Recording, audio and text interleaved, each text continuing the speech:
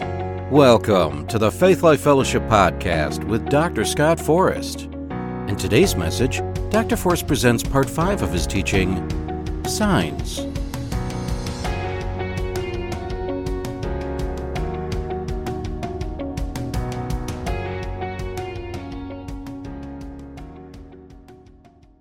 All right, praise the Lord. This morning we're going to pick up where we left off last week in our series on signs.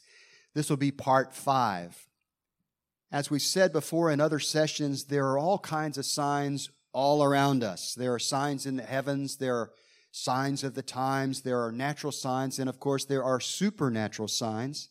And we've been concentrating on the supernatural signs performed by Jesus in His earthly ministry. In particular, the 7 supernatural signs that the Apostle John highlights in his gospel. Remember, as you've heard me say before, the purpose of supernatural signs is to point to Jesus as the wonder worker, the miracle worker. Not only was He sent to us by God, but the words He speaks are the true Word of God. And that's what miraculous signs are about, to let you know that the one that is doing the miracle, doing the wonder, doing the sign, was sent to you by God. And you can trust the word that He speaks as the true Word of God.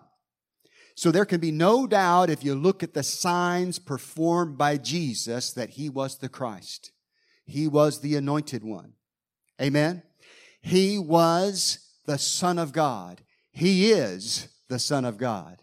He was and is the King of Kings and Lord of Lords. Amen. And even though the other 3 Gospels, Matthew, Mark, and Luke, they record numerous signs, wonders, and miracles performed by Jesus, John only recorded 7. And I think the Holy Spirit led him to choose these 7 signs because they were definitive and they stood out above all the rest.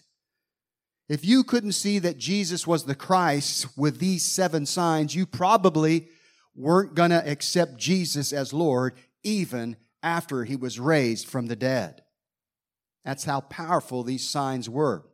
You know, theologians and Bible teachers call them or refer to them as the 7 signs of the book of John. Sounds like a John Wayne movie or something, doesn't it? Sons of Katie Elder, the 7 signs of the book of John. And you find these signs between chapter 2 and chapter 11 in the book of John. So here's what John says about the limited number of signs that are included in his gospel. John chapter 20, verse 30. And truly Jesus did many other signs in the presence of His disciples, which are not written in this book. But these are written that you may believe that Jesus is the Christ, the Son of God, and that believing you may have life in His name. Amen. It's like John said, I picked 7 that I think will convince you that Jesus is the Christ, the Son of God, and if you believe in Him, you'll have life. Now here's another scripture that essentially conveys the same message. John chapter 21, verse 25. This is the last verse in the book of John. And John says here in verse 25, and there are also many other things that Jesus did, which if they were written one by one, I suppose that even the world itself could not contain the books that would be written. Amen. So He did a lot of signs, a lot of wonders, a lot of miracles. And John picked only 7 by the direction of the Holy Spirit. So here they are, the 7 signs of the book of John in the order in which they appear. And we've been using this as an outline. Number 1, changing water into wine. You find that in John chapter 2. Number 2, healing the nobleman's son. You find that in John chapter 4. Healing the paralyzed man at the pool of Bethesda. John chapter 5. That's number 3. Number 4, feeding the 5,000. John chapter 6. Number 5, walking on water. Also found in John chapter 6. Number 6, healing a man born blind, John chapter 9. And finally, number 7, raising Lazarus from the dead, John chapter 11.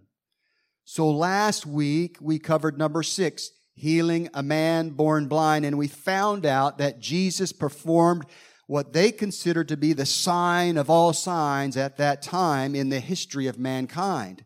No one, not even the prophets before him, had ever healed a man that had been born blind. It was absolutely unprecedented. I mean, Jesus raised 2 people from the dead and healed numerous blind people up to that point. You would think that these things would have gotten the attention of the Pharisees and the religious crowd, and they did to a degree. But this one miracle really raised a ruckus and stirred them up mightily. If you missed that session, I encourage you to go back to the podcast and listen to it. But this week, we're going to take the previous signs we've talked about up to this point to a whole new level with number 7, raising Lazarus from the dead. Now, I want to remind you that as we go through this last sign, the raising of Lazarus from the dead, just like before, we're going to find other signs embedded in the Scripture itself and many nuggets of truth that we can apply to our lives as we go along. They're just too juicy, too good to pass up. So we're going to cover them. Amen. John chapter 11, starting at verse 1. Everything today will be New King James Version. John chapter 11, verse 1. Now we're going to read a lot of Scripture, but you know, this is the church, and we can read the Bible in church, and you'll be better for it after we read these 53 verses in John chapter 11. It'll go faster than you think. I've already timed it, by the way. I know that for a fact. John chapter 11, verse 1. Now a certain man was sick, Lazarus of Bethany, the town of Mary and her sister Martha. It was that Mary who anointed the Lord with fragrant oil and wiped his feet with her hair, whose brother Lazarus was sick. Therefore the sisters sent to him, saying, Lord, behold, he whom you love is sick. So what do we learn from these first few verses here? Well, one of the things we learn is that Lazarus was more than just an acquaintance of Jesus. He was a close friend of Jesus.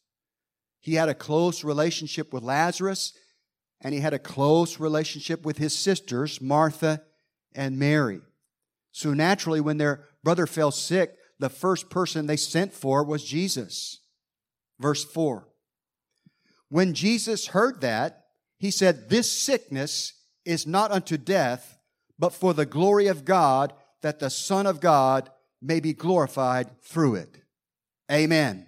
Okay, just like the man who was born blind last week that we talked about, this does not mean that God allowed this sickness to come on Lazarus so he would die and later on Jesus would come and raise him from the dead and God would be glorified.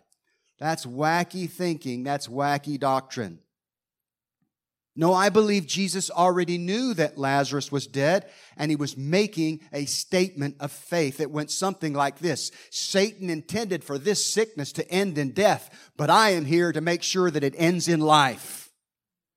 And God will be glorified when that happens. Verse 5. Now Jesus loved Martha and her sister and Lazarus. I'll read that again. It just gives me chills. Now Jesus loved Martha and her sister and Lazarus. You know why I think this verse is so cool?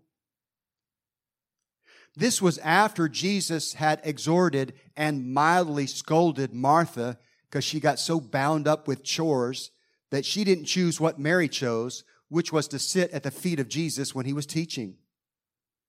Remember, Mary chose correctly, but Martha did not. Yet in this verse, the Holy Spirit wants us to know that Jesus loves us even when we don't have everything figured out in our life. We don't have all areas of our life straightened out. He knows we're a work in progress, and He loves us anyway. And He made a point by saying, now Jesus loved Martha, the same one He scolded that you read about before. Isn't that wonderful?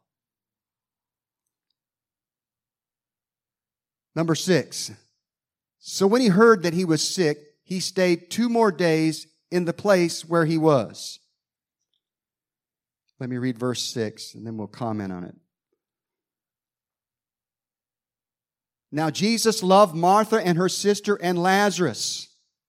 So when he heard that he was sick, he stayed 2 more days in the place where he was. Now, if you read it like that, it sounds like Jesus loved Lazarus, Mary, and Martha so much that he stayed 2 more days where he was when Lazarus was sick and dying. It's kind of an odd statement, isn't it? Well, it proves to me that Jesus already knew that Lazarus was dead, and there was no need to hurry. In fact, the longer they waited, the greater glory God would get when he raised Lazarus from the dead. Jesus already knew exactly what he was going to do. They just didn't understand. Why is he waiting? Why is he delaying? Amen. Verse 7. Then after this he said to the disciples, "Let us go to Judea again." The disciples said to him, "Rabbi, lately the Jews sought to stone you, and are you going there again?" In other words, they're thinking completely in the natural. Remember what happened last time when you were passing out of the temple? They tried to stone you, and then you came across the man that was born blind, and you got him healed anyway, in spite of the fact that you had to flee these idiots that were trying to stone you. Don't you remember that?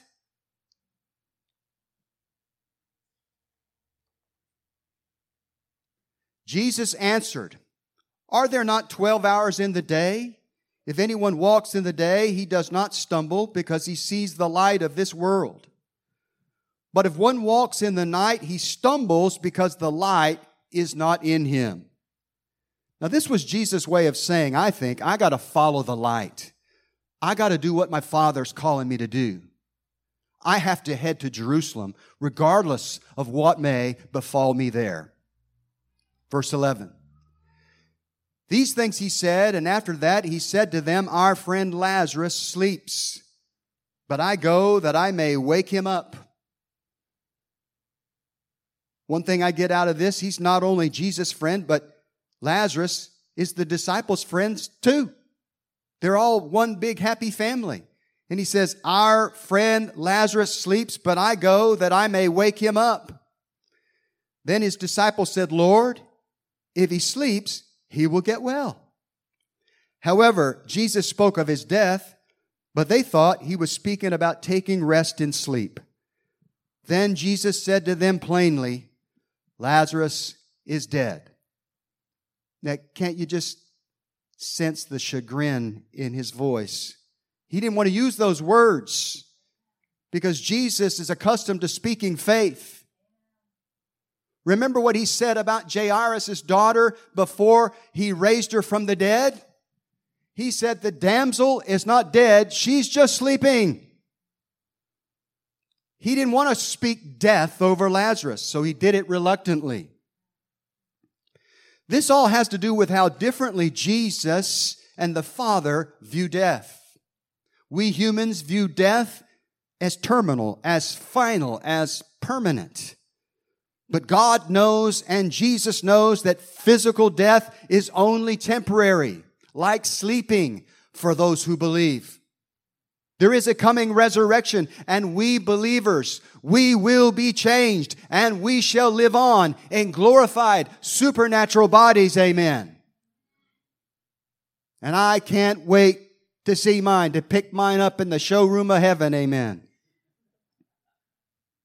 Verse 15.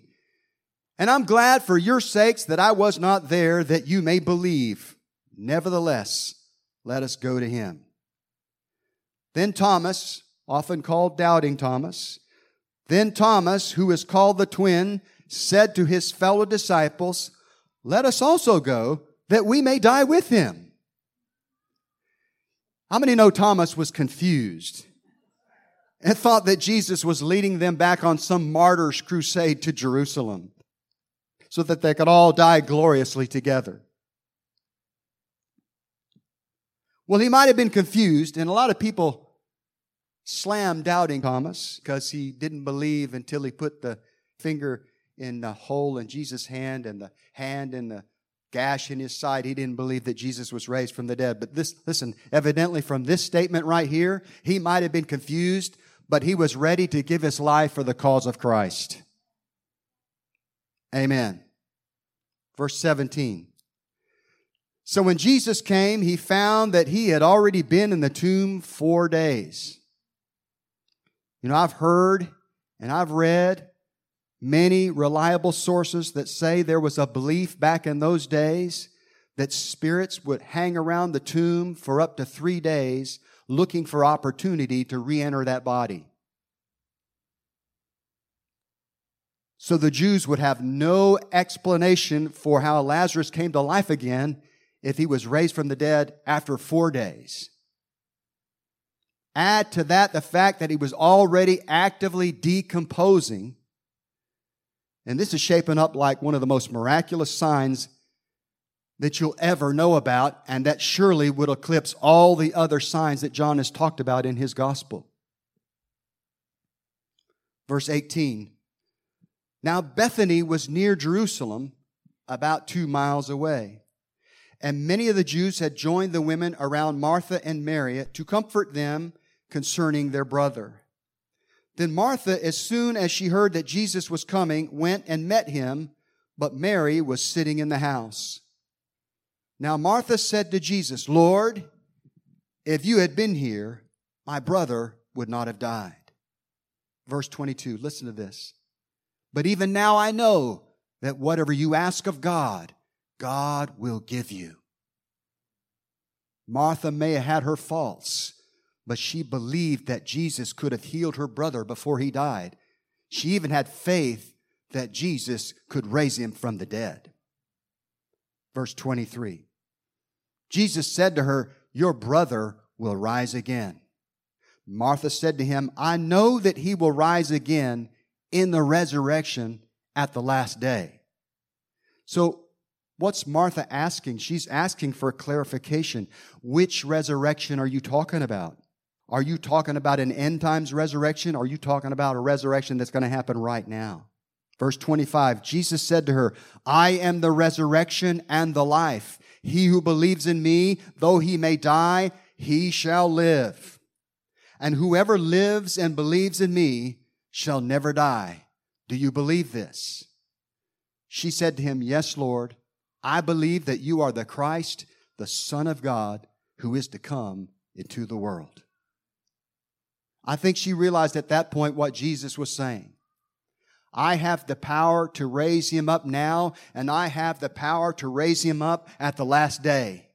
What difference does it make? I've got the power, and I'm going to start by raising him now. Verse 28. And when she had said these things, she went her way and secretly called Mary, her sister, saying, the teacher has come and is calling for you. As soon as she heard that, she arose quickly and came to him. Now Jesus had not yet come into the town, but was in the place where Martha met him. Then the Jews who were with her in the house and comforting her, when they saw that Mary rose up quickly and went out, followed her, saying, she is going to the tomb to weep there. Then when Mary came where Jesus was and saw him, she fell down at his feet, saying to him, Lord, if you had been here, my brother would not have died. Same thing Martha said. Verse 33, therefore when Jesus saw her weeping and the Jews who came with her weeping, he groaned in the spirit and was troubled. I said he groaned in the spirit and was troubled. Now the word translated here as groaned, believe it or not, means to snort with anger or to sigh with chagrin. And chagrin means dissatisfaction. I don't like the way this looks. I don't like the status quo. So when Jesus saw all this grieving and weeping all around him, he was moved, evidently deeply in his spirit, but not necessarily with sorrow. He was moved with dissatisfaction at the status quo, and he snorted with anger in response. Instead of it was kind of like this. Yeah. You see the difference? The other one's, oh, woe is me. And this one's like, I am angry about this. Listen, he hated death And he hated the aftermath of death. He hated what it did to the people he loved. That's why he said in another place, I have come, my mission statement on earth, I have come to destroy the works of the devil. And one of the ones he hated the most was death. Verse 34. And he said, where have you laid him? They said to him, Lord, come and see. Jesus wept. You know, that's the shortest verse in the Bible, but how profound is that? I believe Jesus was so dissatisfied, he was so irritated, he was so angry at the devil that tears came to his eyes. Have you ever been so angry that tears came to your eyes? I have. Something so unjust and so unfair and so outrageous that it just makes you so mad you start crying. I've been there. Verse 36, then the Jews said, see how he loved him? They're clueless. Verse 37, and some of them said, could not this man who opened the eyes of the blind also have kept this man from dying? Verse 38, then Jesus again, groaning in himself, came to the tomb. It was a cave, and a stone lay against it. Now hear me out. I've been preaching this for years. This is a revelation the Lord gave me 10, 15 years ago, and I've held on to it over the years. Let's go back through this. Jesus groaned in the Spirit in verse 33. He wept bitterly in verse 35. And in verse 38, he groaned again within himself in the Spirit. All of these things convince me that Jesus was communicating to the Father God his deep dissatisfaction and anger at the death of his friend Lazarus. He just did it with groans and sighs and tears, which could not be uttered in articulate speech. Hold on to that thought, because it'll be significant in just a few more verses. Verse 39. Jesus said, take away the stone. Martha, the sister of him who was dead, said to him, Lord, by this time there is a stench, for he has been dead 4 days. I like the way the King James says it. By this time, Lord, he stinketh. So Martha had expressed her faith in Jesus' ability to raise her brother from the dead, but the thought of his decomposing body being exposed to the atmosphere made her waver momentarily. So verse 40, Jesus said to her, did I not say to you that if you would believe, you would see the glory of God? I think Jesus said this to boost her faith when it was flagging, when it was wavering. Even though Jesus, I believe, was supplying most of the faith necessary to perform this miraculous sign, it's clear to me that he was looking to Martha to supply faith on the receiving end of this miracle. Amen? Verse 41. Then they took away the stone from the place where the dead man was lying, and Jesus lifted up his eyes and said, Father, I thank you that you have heard me. And I know that you always hear me, but because of the people who are standing by, I said this, that they may believe that you sent me. When did Jesus speak to the Father before this time? You can find no time in this passage where he addressed the Father before this prayer, unless you consider the groans and tears and sighs that Jesus uttered in the Spirit just a few minutes before he addressed the Father in this prayer. And he said, Lord, you heard me when I groaned in the Spirit. You saw my bitter tears. You saw that I was troubled in spirit. You saw that I was dissatisfied. You saw that I was angry at what the devil did to my friend. And you heard. And you're teaming up with me now to do a miracle. Amen. Verse 43. Now when he had said these things, he cried with a loud voice, Lazarus, come forth.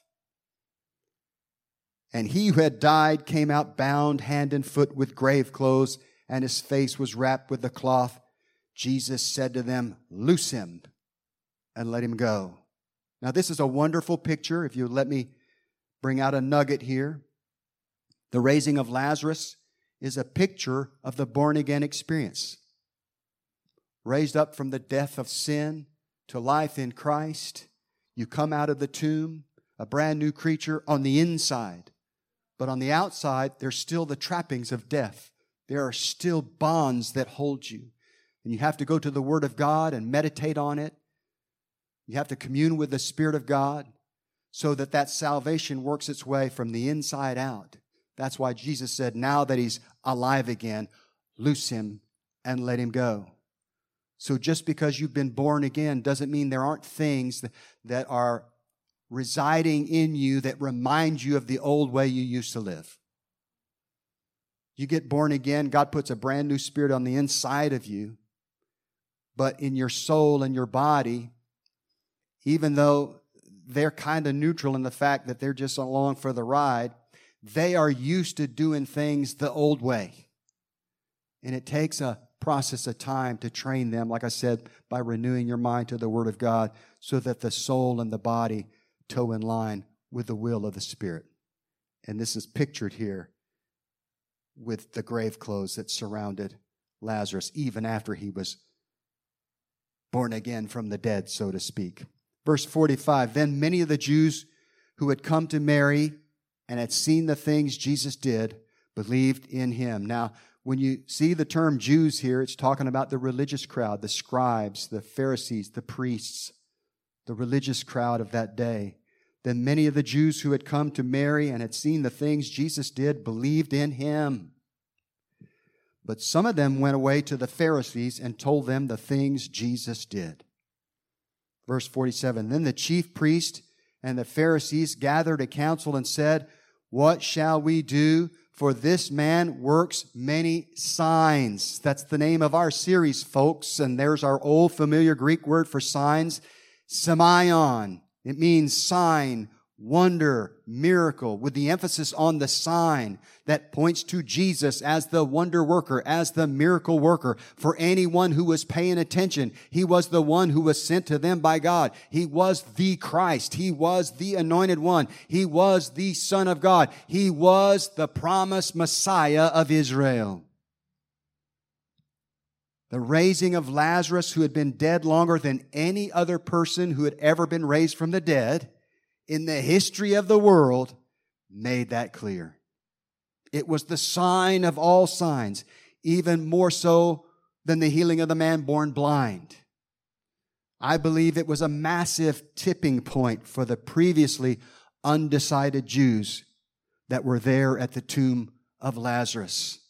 And as a result, verse 45 says, many of the Jews believed in Jesus. They had resisted before, but this sign was just too monumental. It was just too miraculous. It was just too unprecedented for them to stand there and say, he's just another man. No, he was the Son of God. He was the anointed one. He was Messiah. He was King of Kings. He was Lord of Lords. And they knew it when they saw Lazarus come out of that tomb.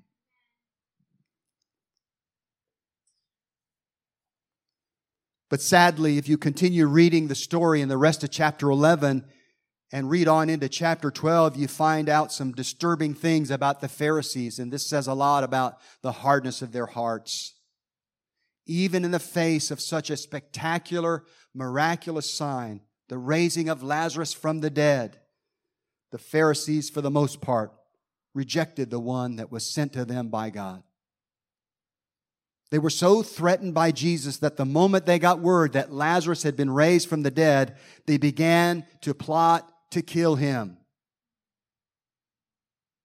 And even worse, they were even plotting to kill Lazarus too, because his testimony was so powerful that it was bringing more and more of the previously unbelieving Jews into faith in Jesus Christ as Lord.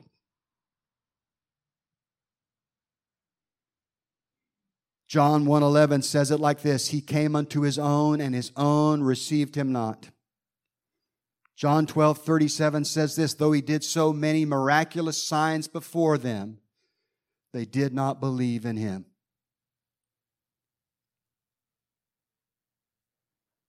Amen. Kind of a sad note. So I'm going to bring you up with a happy note. Next week, we'll wrap up the series by talking about how that even after Jesus' departure from planet Earth, signs, wonders, and miracles continued to be performed by the apostles and by regular men and women of God like you and me. And as a result, even more of the Jews came to Jesus. In Acts it says, a great company of the priests came to Christ. And eventually, the Gentiles came too. And aren't you glad? All of us Gentiles benefited from signs, wonders, and miracles done over 1,900 years ago. Amen. We're in the kingdom today because of that. And we're going to talk about that next week to cap off the series. Amen? Amen.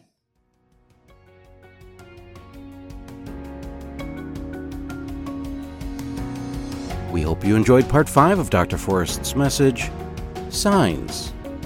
If you're in the Wilmington area and are looking for a place to worship, come join us on Sunday at 10 a.m. for coffee and fellowship and 10:30 for worship and service.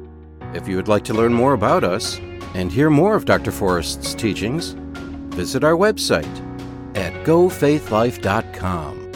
Also, visit and like our Facebook page at Faith Life Wilmington.